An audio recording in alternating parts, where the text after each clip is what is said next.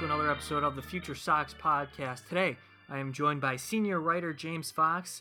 Starting to become a theme, James Fox joining us on the podcast. Good to know, though, because he knows his stuff, and so does our guest today, Brad Squires from the On Tap Sports Network. Buzz, right? We're going to call you Buzz. I think that's okay. Do you mind that? That's absolutely fine, man. All right. Brad Squires, also known as Buzz. You can follow him on Twitter at BuzzOnTap. Also, give the Sox on Tap Twitter a follow, specifically since we are a White Sox-centric show. Hey, we are all working in the independent blog scene, and that applies directly to you because, we were talking a little bit before the podcast, and over on the On Tap Sportsnet, they cover across the board in Chicago sports: Bears, Bulls, Cubs, White Sox, Blackhawks. I mean, it's getting to the point where that sort of blog across the year, Buzz, has started to climb up the ranks now as a pretty darn good blog site. Could you just fill us in and our listeners on what you guys have accomplished across this year? Oh, yeah, absolutely, man. And thank you. I just want to thank you both for having me on and crack them to you both for let me come on your podcast today. So just speaking to what OnTap has become, OnTap's become kind of like not a juggernaut. It's not huge yet, but we're on the way. Over the last year, Tony Marchese, Juice, Johnny Nani, and myself came up with, this idea to start our own thing kind of in our vision. We all came from different avenues. Me being Sports Mockery, they were with Chai Sports Nation, I believe, and we all came together and we built this website basically based off obviously Chicago sports, drinking a couple beers. And the one thing that we pride ourselves on, guys, is that we're always out there. You will find one of us at any game you attend. One of us are always there. So we prided ourselves on that. We've made some real big moves and splashes over the last year, whether our work getting published into Bleacher Report. I had a TV appearance. James, you were on the show as well, the CLTV news feed, the sports show, which unfortunately was cut, but I got to be on that. I got to be on WGN radio at one point this year. So I think our hard work is kind of starting to pay off. And over the last year, we covered each and every team. There's no off season for us. So we just kept going and going and going. We went right in from White Sox. Tony and Nani went to Blackhawks and I went to Bulls, and we just kept running from there. Yeah, we'll get into the White Sox and the minor league system and I'm interested to hear your opinion about the offseason and a lot of different topics related to how the organization got to where it is right now. But I'd like to stick into the blogosphere a little bit here in the Chicago area because, you got to pick and choose who you want to get your information from. And there are plenty of blogs out there covering Chicago sports, but On Tap Sports suddenly has become this credible online consistent source of media. And I think what you guys are doing is really something to keep an eye on because you have your personalities there. You guys are broad, like you just explained, that you cover the multiple sports here in Chicago. And I think it's really about being as relatable as possible. And I'd love for you to elaborate on that and how you guys are being relatable to your consumers, especially considering you're hosting podcasts. I think the biggest thing about being relatable to the people that, that dig us is at the end of the day, man, we're just people. I never pretend on social media. You know how prevalent social media is, how predominant it is. I never try to big league anybody. I never try to, talk down anybody. I'm a normal guy who works 8 to 5. I like to come home, drink some beer, and my hobby is watching sports. I'm a married man with a 2-year-old and another one on the way this August. So it's just, I think we're just relatable guys because we are the fan. We just decided to put our, I guess, intelligence into the sports and our drive and, our how big our hobbies is, just put all of that energy into this project. And yeah, we might be a little bit more intense within stats and research than the normal fan, but we still relate to the normal fan because, we're always out there. Like I said, whether you're at the Rate, you'll find us in Lot B. Whether you're at Soldier Field, you'll find us in South Lot, 300 level for the Bulls, because Lord knows I'm not paying for 200 or 100. So, it's I think that's what makes us so relatable. And as far as the blog blowing up or, the website blowing up and getting the recognition that it did get, is I really do pride ourselves on our editor in chief being Johnny Nani. He's a great editor. He goes through everybody's articles, make sure they're, everything is uniform. Like, we don't write blogs like in text form, everything is uniform.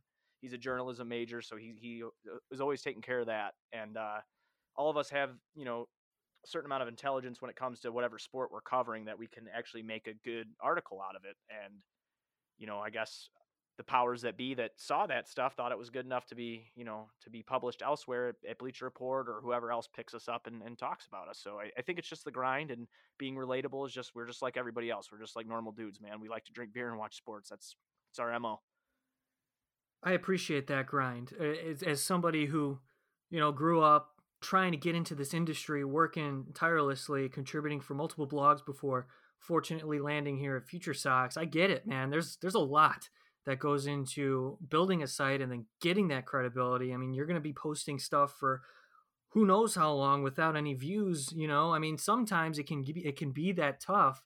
But the way you guys have branded yourselves and pushed all of your content, it's really shown that it's going to be something successful, especially considering you guys are committed, and that's so important. And that's what we wanted to talk about too, related to us here at FutureSox, is our commitment to providing content to the listeners and our readers. Obviously, it's tough times these days, and what better escape of reality than sports? And with sports taken away from us, we're sitting here twiddling our thumbs trying to figure out how to put thousand-piece puzzles together.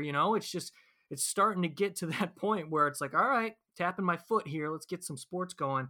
But obviously, our main concern is for this pandemic to pass and everybody healthy and staying alive. And that's the priority. But today, Brad, I'd love to talk to you about the Chicago White Sox specifically. Love to get into the minor league aspect, your consumption of it. Let's start there. A lot of the times when we bring in our personalities across the Chicago White Sox atmosphere, covering the team in however capacity, we like to get their opinion on their consumption of minor league baseball. So fill me in, Buzz. What's your consumption of White Sox minor league baseball? My consumption is, I had the minor league baseball package or I'm sorry, was it last year or 2 years ago? I think it was 2 years ago. I'm sorry. It was 2 years ago. I had the MILB package or whatever. So I would be able to watch nights games and everything like that. Even every once in a while I would catch a Barons game, but then my work schedule was so rough at the time that it was, honestly, I wasted my money, which was unfortunate, because I didn't really get to catch a lot of the games. And then, you get home, you go to sleep, and you'll wash, rinse, repeat. But I do stay very educated on it. And that's from a lot from reading you guys and just reading anything else that's, floating around the internet. So I wouldn't say my consumption is up at the level of the elites, but I would say I'm probably, riding in the middle of the pack. How do you think it would have changed this year with a big league team to root for finally? Oh man, it's such a hard question. I mean, I was so excited this year. After, like I said, when we were talking before we even got on air about, you having the Lou Bob deal ready to rock, and, you reporting on that, and just everything that came with the 2020 Sox, like what we were going to be doing this year. I was super excited. I mean, Lot B tailgates would have tasted a little bit better, right? I mean, going into the ballpark, the atmosphere would have been a little bit different, because you're finally seeing the fruits of all that labor coming to fruition. Everything is coming together. And, I don't know, if they would have won the division. I don't know if they would have been a wild card. I don't know any of that, man. But I do know one thing: the optimism for that team was through the roof, and it still has the potential to be. I mean, my fingers are crossed. I always try to look at the bright side. I always try to look for the silver linings. But I was super super excited this year to catch our prospects that have come up, and, even not even prospects anymore, like Yohan Moncada and Tim Anderson, to build off the years that they had. So yeah, I was all for it. Yeah, I think over time now, like this was it, like, oh man, the off season was so interesting to follow across the board, like it started with the pursuit. Well, they signed Grandal to kick things off, which got us all in a flurry. Like, yeah, we're spending this year as White Sox fans. Like, let's go. I'm going to invest in the team myself. What else you got for me, Rick Hahn? They went out and tried to get Zach Wheeler. That failed. And then it's doomsday after they went out and traded for Nomar Mazara. But then, you see the Keuchel signing and the Edwin Encarnacion, and then the Moncada extension, the Robert extension. Then it's starting to get real. And you Right. have Andrew Vaughn tearing it up last year. You have Nick Madrigal on the brink of making his debut. Michael Kopech's coming back. You see where I'm going with this? I mean, this is about as excited as we have been as Sox fans, really, across the decade, I think, in terms of realistic expectations regarding the team. And, as a minor league blog for the White Sox, we were covering this as it kind of turned into what it is now. It's all mixing together, and it is ready to take off. It's just we got to be patient here, and it will take off. But I'm curious to know what you were feeling across the offseason as I just kind of laid it out for you. And I just want to say one thing before I get into that question. Like, you know how you were talking about the grind earlier? Yeah. Like, it has to feel great for you guys going through the grind to finally see all of this starting to come to fruition, right? Like, I mean, you're like, yeah, they might not assign this guy, but this guy's coming, Kopech's coming up, or Magical, or Lou Bob, or Mike Rodolfo, one of those, whatever. Like, and be excited about that because you've been covering them so long. That's I love that. I love hearing that. As far as this year through the off season for me, oh man, I was a little bit more dark than normal. I don't know why. I just felt like, after the Wheeler thing didn't happen because I was kind of like all in on that. And then Ryu, I was in on him too. And then like both of those didn't happen. And I'm like, okay, well, I'm Yeah. like, well, we got Grandal, so it's cool, right? And then they did the Nomar Mazzara trade. And I know a lot of people disagree with me on this, but I was a huge proponent of Yasiel Puig. And the reason why is because I guess it's just like a personality trait. I love having that kind of, no offense, Puig, that D bag on your team. Like, I always think that makes your team a little bit better, having that guy that's not afraid to get in the mud. Um, but they didn't do that. They got Mazzara, but then after they landed Keuchel, and then EE was signed. I think he was signed on Christmas. Am I right on that?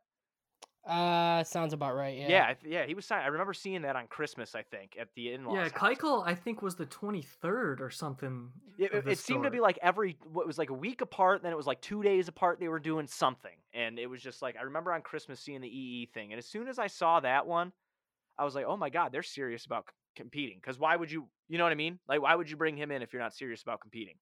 So that kind of turned a lot around for me personally. He's a veteran. Yeah, he's going to hit you. I don't think he's hit less than 32 bombs in how long? 6 years or something. So that was a big turning point this offseason for me. And then of course, the Luis Robert, deal, and then Yohan Makata and all that kind of stuff happening.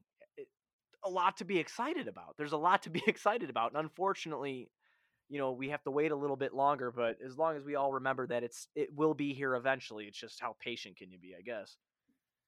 Yeah, Buzz. So I mean, I tried not to get like super dark. Obviously, like Yasmani Grandal was probably my number one target, but I had no idea that they were actually like going to do something like that. And I was sitting at school one day, and all of a sudden it was like 11 o'clock in the morning, released from the White Sox official Twitter, like we just signed Yasmani Grandal, and it's like let's go, and then you hear about the Wheeler interest, and like we had some inkling that the White Sox were pretty confident that they were actually going to get that done. So that was like kind of a shock up until the end. And then, after they didn't get Wheeler, kind of like you mentioned, everybody just kind of went into, old White Sox fan, like depression mode, like they're going to get stuck with nobody.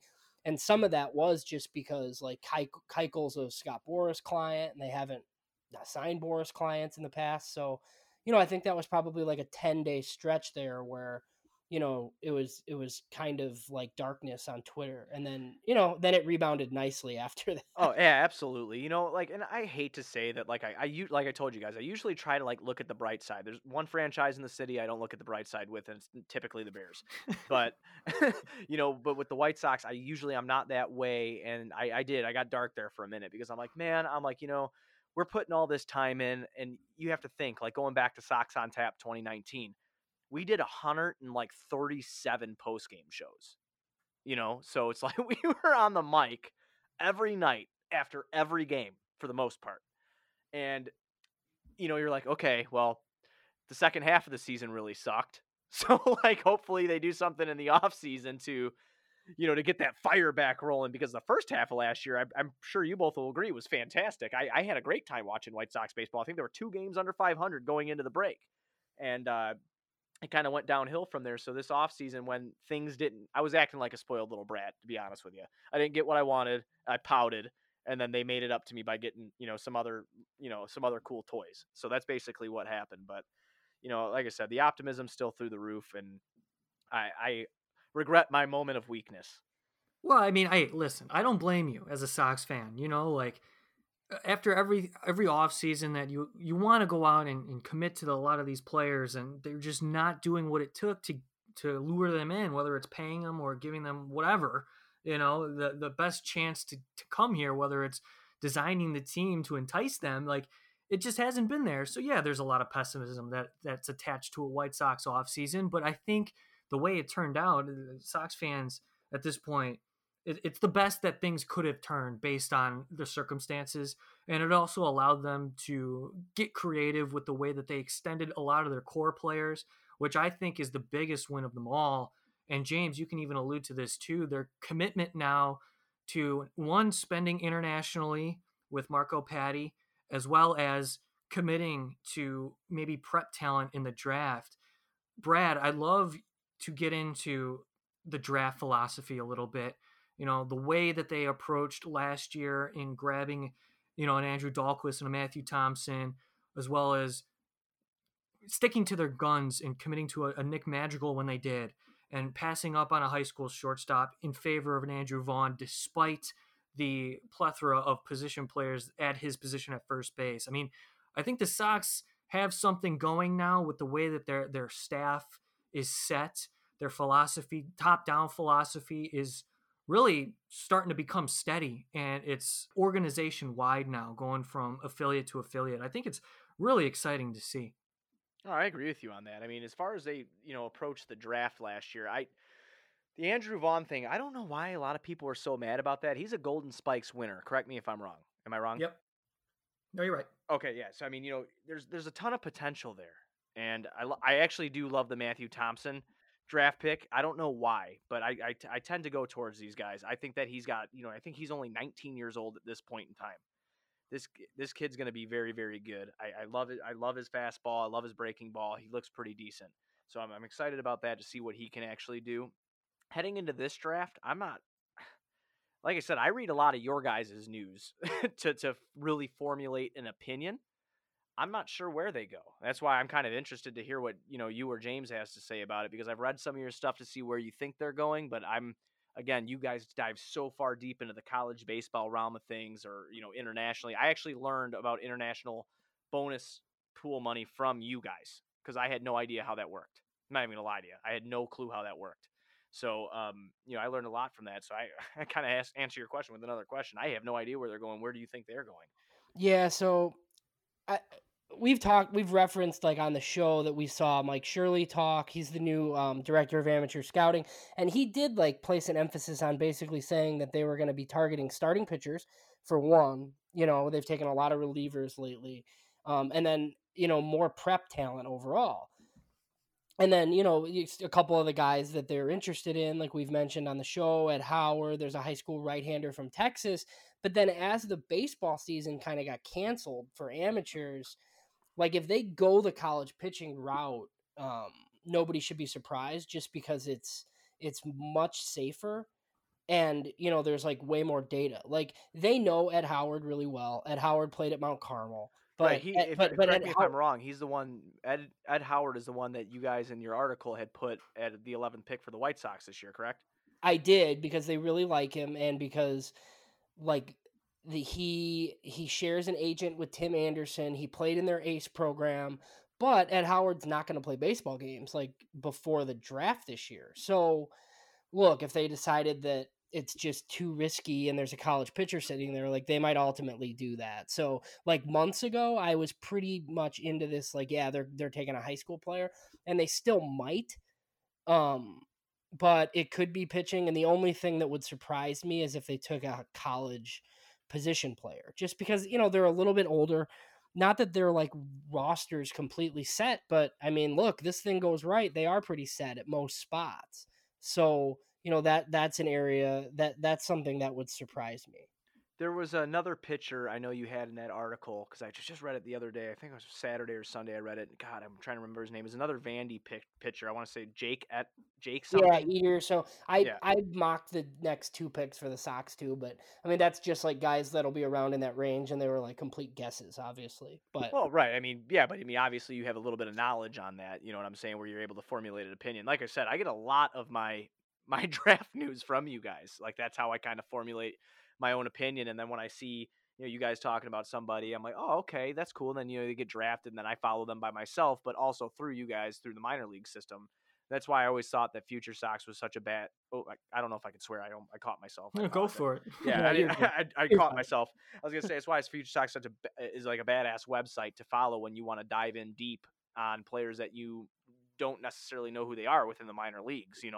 Obviously all the hot ones like your Lou Bob when he was there. Nick Madrigal, Mike Rodolfo, John Stever, Jimmy Lambert. I mean the list goes on and on.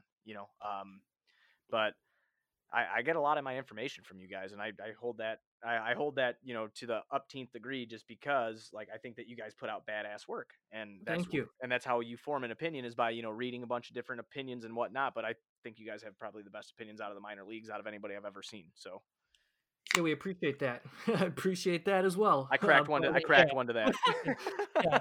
That's really good stuff, man. We love to hear that feedback. Obviously, it helps us get better and drives us to do more and to stay as credible as can be. And we're all just a bunch of guys doing what we love, and that's what it's about. And we're trying to get it out to everybody else who loves following White Sox baseball, be it minor leagues or at the big league level. And that's part of the reason why we had you on this podcast, is because obviously the majority of us follow the big league club.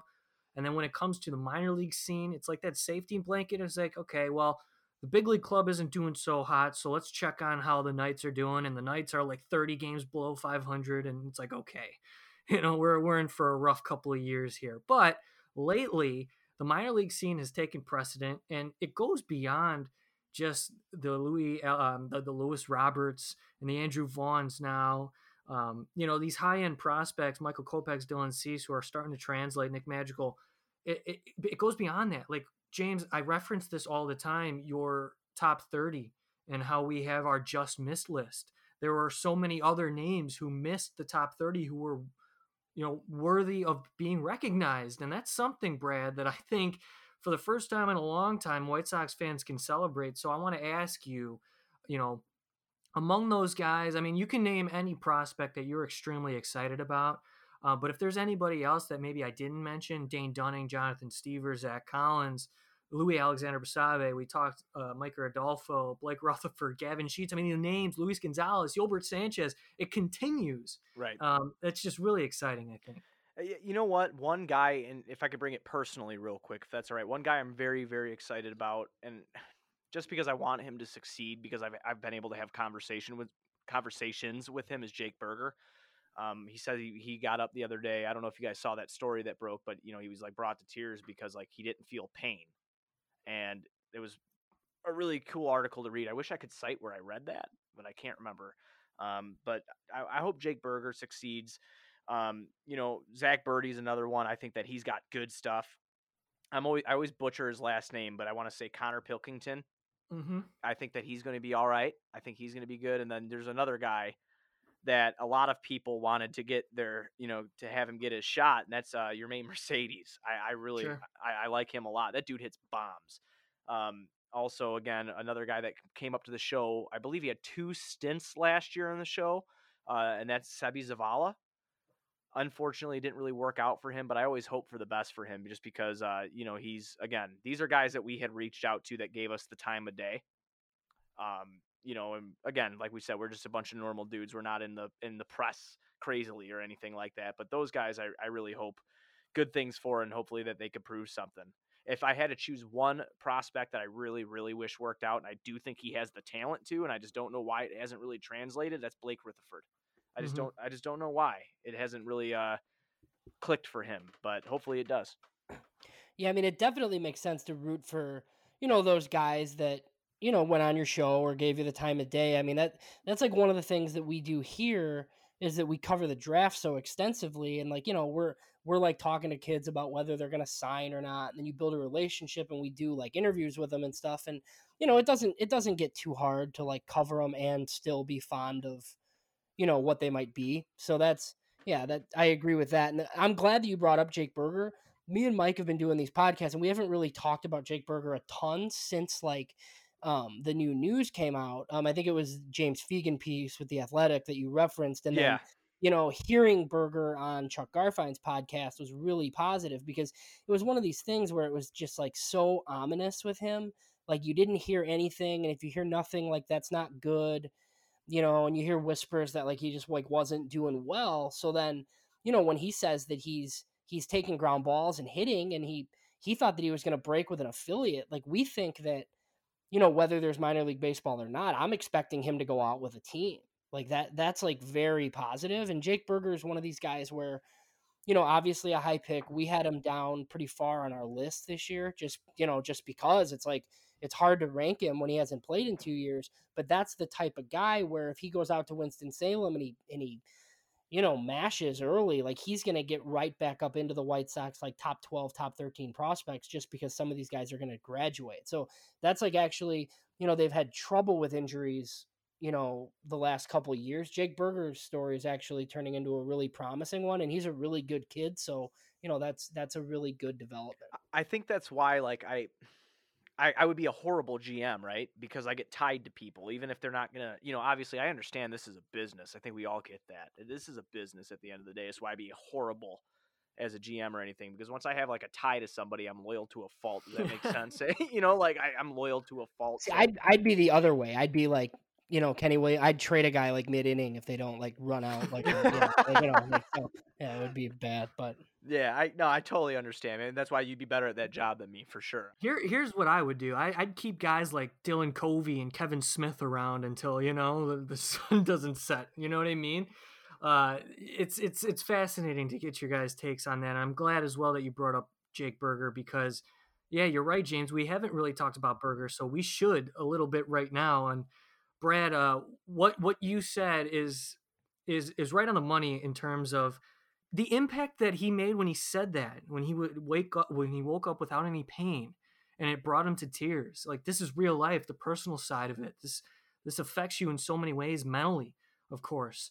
And this is your livelihood. This is all he's ever done. He's a first round draft pick, and then all of a sudden, because of two really terrible injuries, it's all taken away from him. And then you think, okay, whether or not is this going to happen?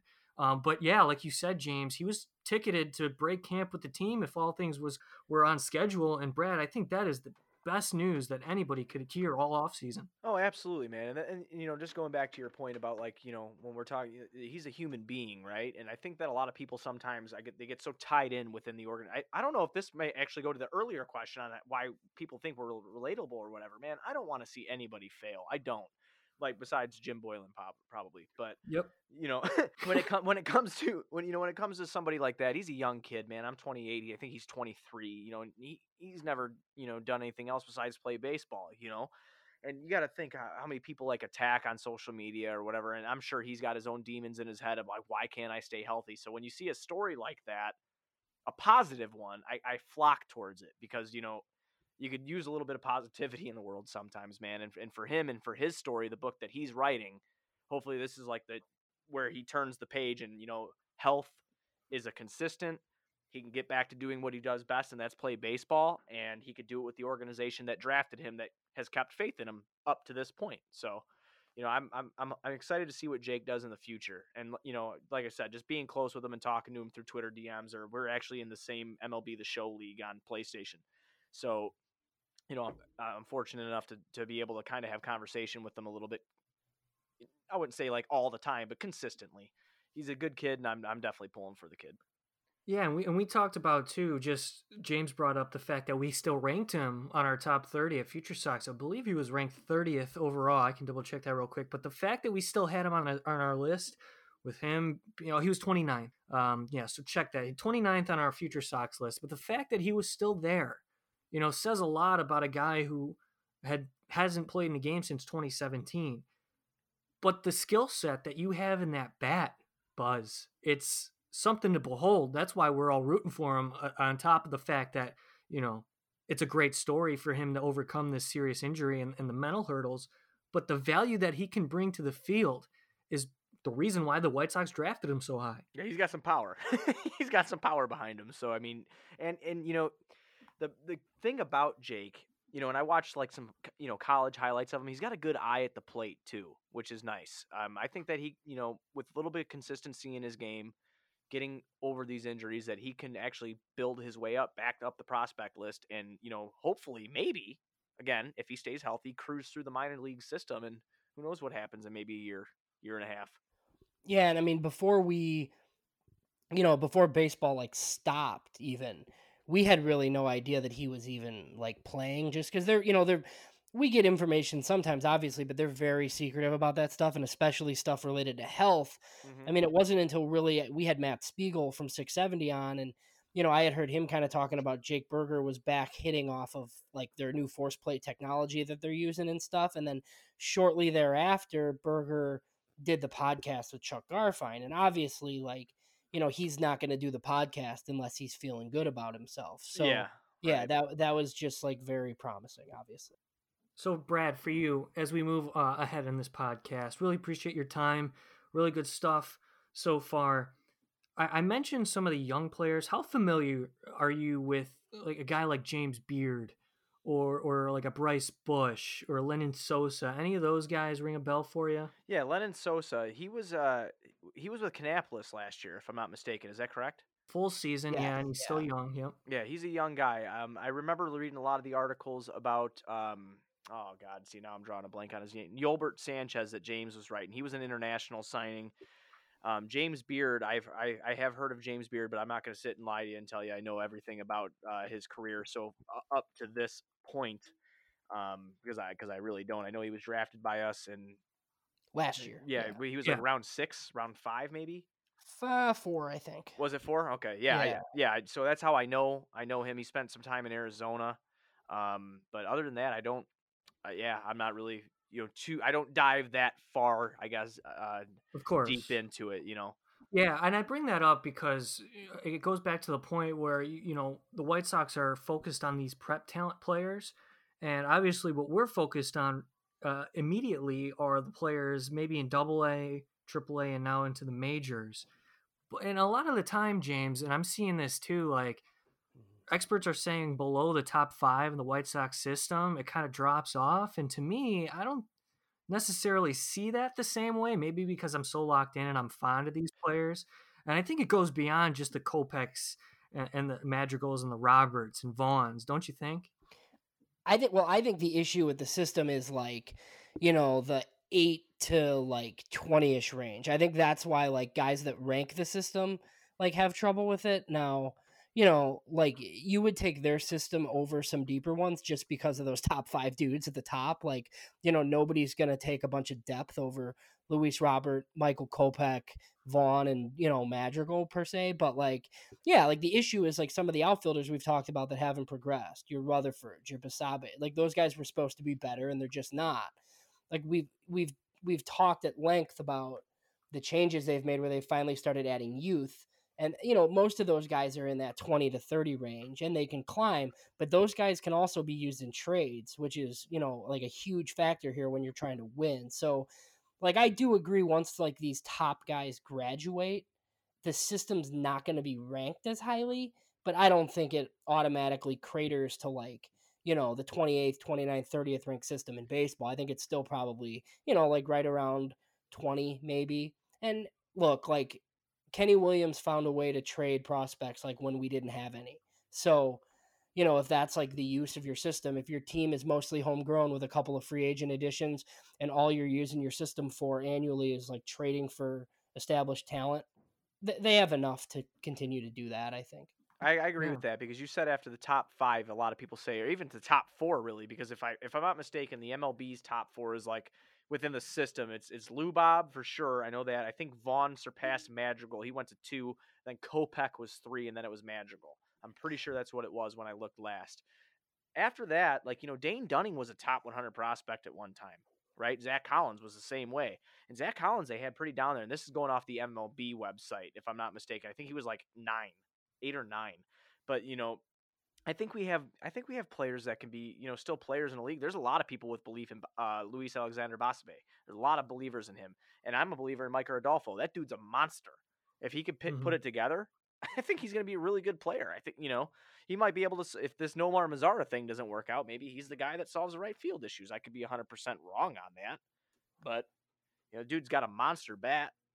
So who knows, man? But I don't think that we go down to like one of the worst farm systems in all of baseball just because Kopech and Lubob come up. I just don't think that. Yeah, I get that. And I've always been a big fan of Mike Rodolfo, but I'm gonna let Mike talk about Mike Rodolfo and his experience in Arizona, seeing, I think Mike Rodolfo is still the $1.6 million bonus, and I talk about this a lot. That's still the most money that the White Sox have given to like a 16-year-old amateur. Yeah, I don't want to make Mike mad, so I'm a little nervous now. No. I'm just very disappointed in Mick Rodolfo's career path to this point. Obviously, you can't help the injuries. Couple major arm surgeries that he had. It was the Tommy John, and then he had to get reconstructive or whatever. They had to go in there and fix it again. Yeah. So that cost him a lot of time, and just he hasn't been able to find it. I'm not writing him off yet, but at this point, he's not where he needs to be, anywhere close to being considered, one of those guys that you should expect to come up this year, hypothetically, should they play. He needs a lot of reps, and he needs to get his approach right. And that's me being nice about it. It's just like, let loose, man. Let loose. It's no. Well, the thing is, it's all up in the air to this point based on him specifically because of the variables that came into play with his career. Right. He had so many limited at bats in the Arizona League or whatever it was, or the Arizona Fall League. Struggled big time. Then when he came back, wasn't very good. In this spring training, you don't want to look at the numbers for this spring. So He needs more reps, but we mentioned a ton of guys there, like the Luis Gonzalez's. We didn't even mention him, but there are so many outfielders that are ticketed for Birmingham, the Rutherford that we mentioned.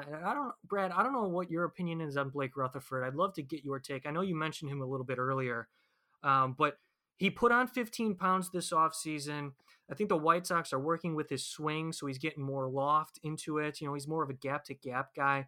For Blake Rutherford to have success in this league, he's someone who needs to keep that keep that weight on and incorporate a little bit more power than he's shown throughout his career. And then suddenly, I think he could be a legitimate player, whether they want to deal him or incorporate him into the future as like a fourth outfielder or something.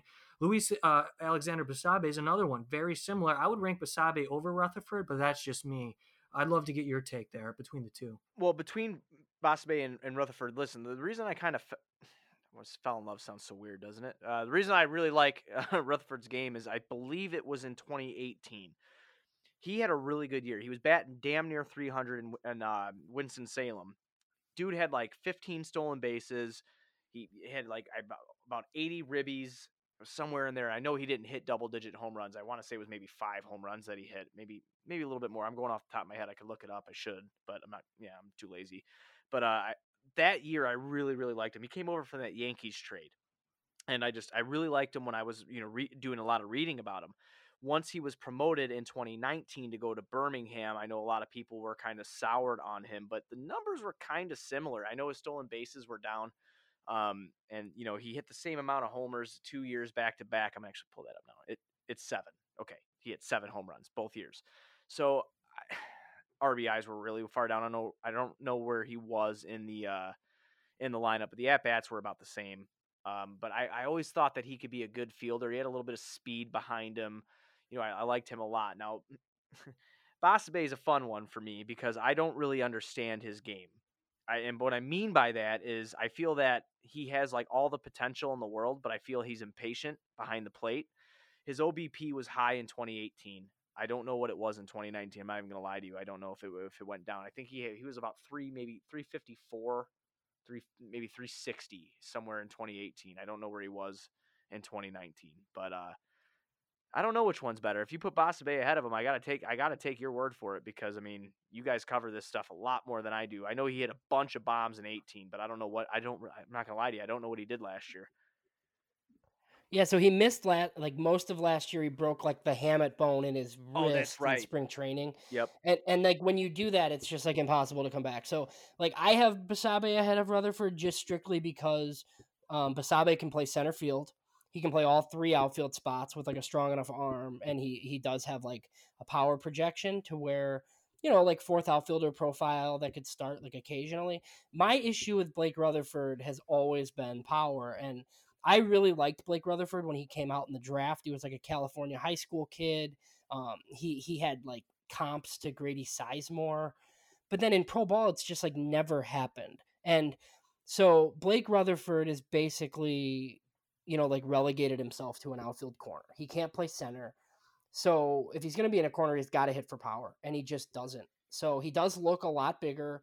You know, we had good reports on like what he looked like in spring training, and he was like lofting the ball a little bit. But I mean, you know, he's not going to be able to stick in a corner and hit 6 or 7 home runs a season. It's just not going to work. Right. So do you think the weight gain benefits him? I mean, as far as like, strength goes? I think it can benefit him, but I don't really like his swing. Like he doesn't like try to hit home runs. Like, and he, you know, Is it and like a slap hitter? yeah, which is fine, but I Right. mean, like he's not going to play for this White Sox team like that. So I would actually prefer that he go to Charlotte and maybe runs into some, and then you can trade him. Hopefully, that would be the most ideal, I think. Right on.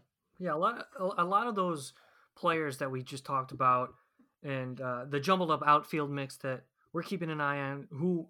Those guys are a part of our top 15, really, in Birmingham. So like that's a storyline that we should keep an eye on, mainly because when you look at the White Sox current outfield situation, Adam Engel's there. He's a top defender on the team.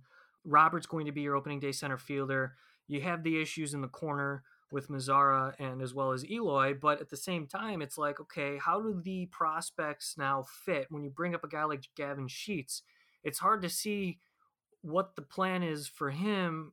Even when you bring in Zach Collins into the mix, Right. how is this all going to work? You extended Abreu. Vaughn is going to be your everyday player over at first base, and if not, something's terribly wrong. We know that Zach Collins could play a little bit of first base, but they want to focus on him as a catcher. And then when you throw the DH spot into it, it's like, okay, Grandal, Mazzara, Abreu, all of these guys can get involved here. And it's just such a jumbled mix at first, in the corners, and behind the plate.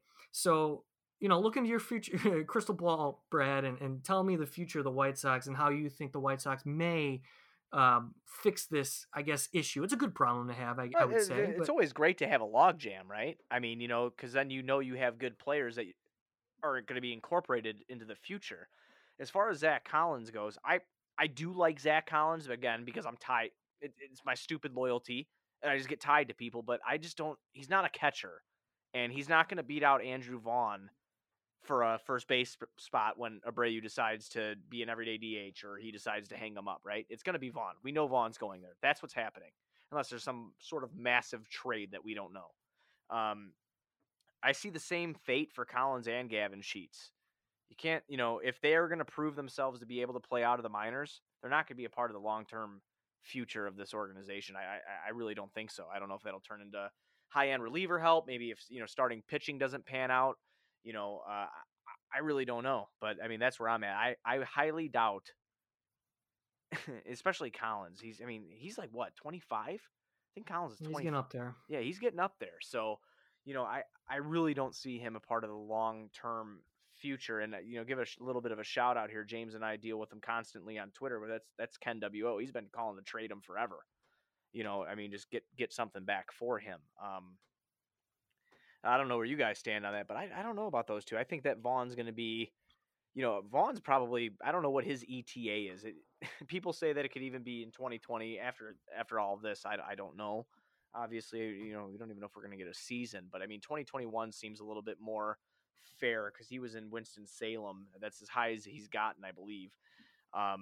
So I don't know, man. I don't know what happens to those guys, but I don't see him being with the team while we're winning World Series. Now that was silver linings right there. I shouldn't have said that, but I just jinxed that. I believe in the juju, man, and I don't like to jinx things. I do not like to jinx things. I shouldn't have said that, but he won't be a part of our long-term success. That's how I should have put that. Yeah, I agree with Mike as far as like the one guy that's going to be in the mix is Andrew Vaughn. So, I guess everything else kind of functions around that. Like he wasn't going to make it to the majors this year, but there was like a realistic chance that he was just going to absolutely rake at Birmingham. And then you're looking at a 2021 debut for sure. Well, Mm-hmm. Abreu signed for the next 2 years. Like they could easily just like not pick up the option on Encarnacion, Right. and then you're looking at Abreu at DH, Andrew Vaughn as your like long range first baseman. But there are still all these other guys floating around. Your Zach Collins, who could, he could be on the team because he's a left-handed bat. But then you have like Gavin Sheets, who has no spot at all. You have even like your mean Mercedes, who we've talked about. So, I mean, ideally for those guys, it goes back to like, the trade value, like we said. I mean, hopefully if they ever get a season rolling here, Gavin Sheets goes to Charlotte and there's a lively baseball and he, starts hitting the ball in the air. And that's a guy you can trade for a reliever at the deadline.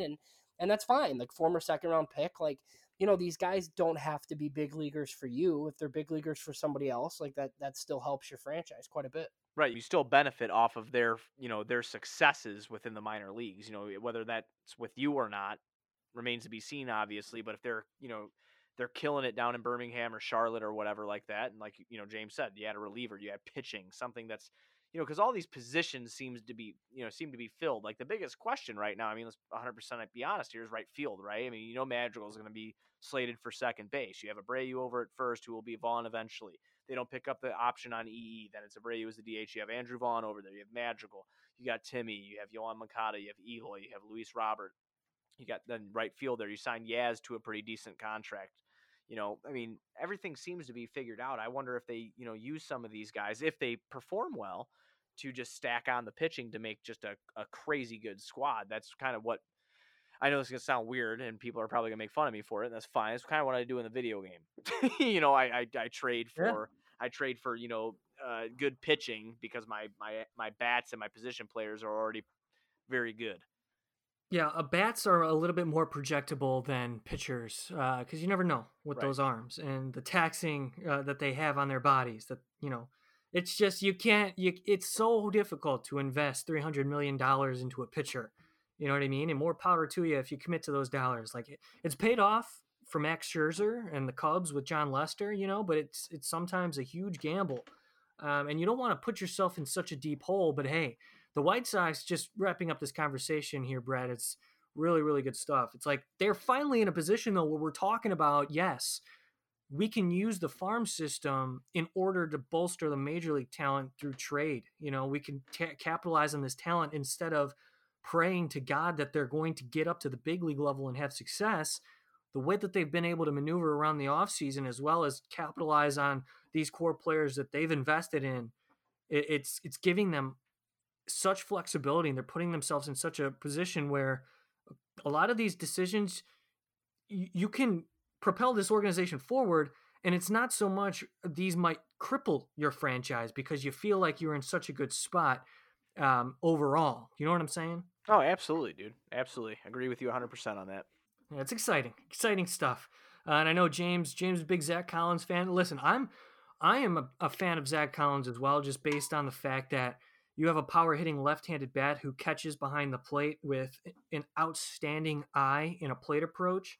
I want to see it translate when you watch his swing. It's sometimes difficult, it's a long swing and there's a lot of moving parts there. And he's trying to simplify it, but there's still you can't break the habit of the hitch that he's got incorporated. So you can tear it up in AAA, but that's just a 4A player. You know what I mean? At the end of the day, if you're not able to allow it to translate in the bigs. Yeah, that's just a term that we used a lot on Sox on Tap last year. Is your quadruple A players? You got your hot takes. Danny Mendick is going to be a quadruple A player. Nicky Delmonico is a quadruple A player. Just things like that you'd like to get away from when you start winning. You know what I mean? Like you got to prove Yeah, it. Gordon Beckham for a time too. You know what sucks? I Yeah. loved him The too. the Ryan Cordells and Yeah, Charlie Tilsons of Charlie the world. Tilson's. Yeah. Yeah, Yeah. exactly. Like Gordon Beckham, man. I'm not gonna lie to you guys. I got a jersey upstairs. Like Good for you. I loved him, man. When he was a rookie, I thought he was awesome. Granted, I was young. I mean, what was he rookie in 2008? Something like that, I think. Sounds about that right. Yeah, sounds about right. Like I just remember, I think I was a junior in high school. I just thought he was gonna be the real deal Holyfield, man. Turned out not to be that way. Yeah. But Was it Brett Morrell too? Yeah, One of those Brett Morrell. guys? Remember Josh Fields? Like I thought Josh Fields. I Oh mean, yeah. I thought he was gonna be good too. Like it didn't turn out to be that way. But again, I was Josh young. Josh Fields hit the grand slam in Burley's perfect game. You're right. Did he really? He did, Yeah, yeah. you're It was just absolutely. on TV the other day, and He I was playing remembered. Yeah, first base I that missed game, that. correct, James? I think he was. Josh I Fields. think so. I was at the game, but Really? I didn't Really? remember where the runs came from. Wow. Yeah, it was awesome. See, that game was July 23rd, 2009, if I'm not mistaken. My birthday is actually July Right. 21st, and I was at the game on July 21st that we lost. And like imagine how pissy Yeah. I was 2 days later after. I'm like, oh, she's my wife now, but my girlfriend at the time, like, thanks for buying me, tickets on my actual birthday, not 2 days later. You suck. Yeah. There couple things too. I got close. The closest I got to a perfect game was when the Sox were playing Anaheim and Chris Sale was on the ball. I think was it 6 1/3, and he faced Mike Trout and he singled up the middle. So that was that. And I was at a Sox game actually when Zambrano threw that no hitter. Oh wow. But I missed it. Yeah, I missed it because I was at the damn Sox game. Um, But anyway, yeah, good stuff, Brad. Really good stuff over at On Tap Sportsnet and Sox on Tap as well. I'm rooting for you. We're hoping that you continue to do what you do and grow to where you want to be. And we got your back. Oh, 100%, man. I hope you guys feel the same way. Like I said, I wasn't trying to come on here and, pat backs or whatever, but like you guys have great content when it comes to the minor leagues. That's where I learn a lot of the things that I do learn that I'm able to talk about on our podcast or talk about when somebody asks me a question. It's like, oh, okay, well, this is the opinion that I've formulated. This is where I read it. Reference your work always. People should always know that. Reference where you learn something at. But I absolutely, man. Don't be strangers. We love to drink some beers. We love to watch baseball. I think that we'll be together in Lot B as soon as the season comes about. We're gonna have a huge tailgate. That was the plan for opening day. That was the plan for the Saturday after opening day. I hope when the season does, hopefully, if it does come back to Chicago, if we're lucky enough to get something like that this year, that you guys come out, drink a couple beers, and we watch good White Sox baseball and hopefully a winner. We'll get there. We'll get there in time. Just got to be smart. Listen to medical professionals. Don't go outside. Do all the necessary to contain this bad boy. But then, yeah, baseball. It's waiting for us. It's not going to totally disappear, even if we have to miss a full season. Obviously, hope not. But yeah, Brad Squires, outstanding stuff on the Future Sox podcast, which you can subscribe to on iTunes as well as on Spotify. Go to anchor.fm/FutureSox and check us out. We have our full library there.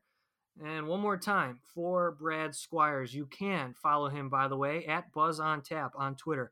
That is at Buzz on Tap. Follow Sox on Tap, specifically of the On Tap Sports Network. For Brad Squires and James Fox, my name is Mike Rankin. This has been a presentation of the Future Sox podcast. Thanks so much for tuning in. We will talk to you all next time.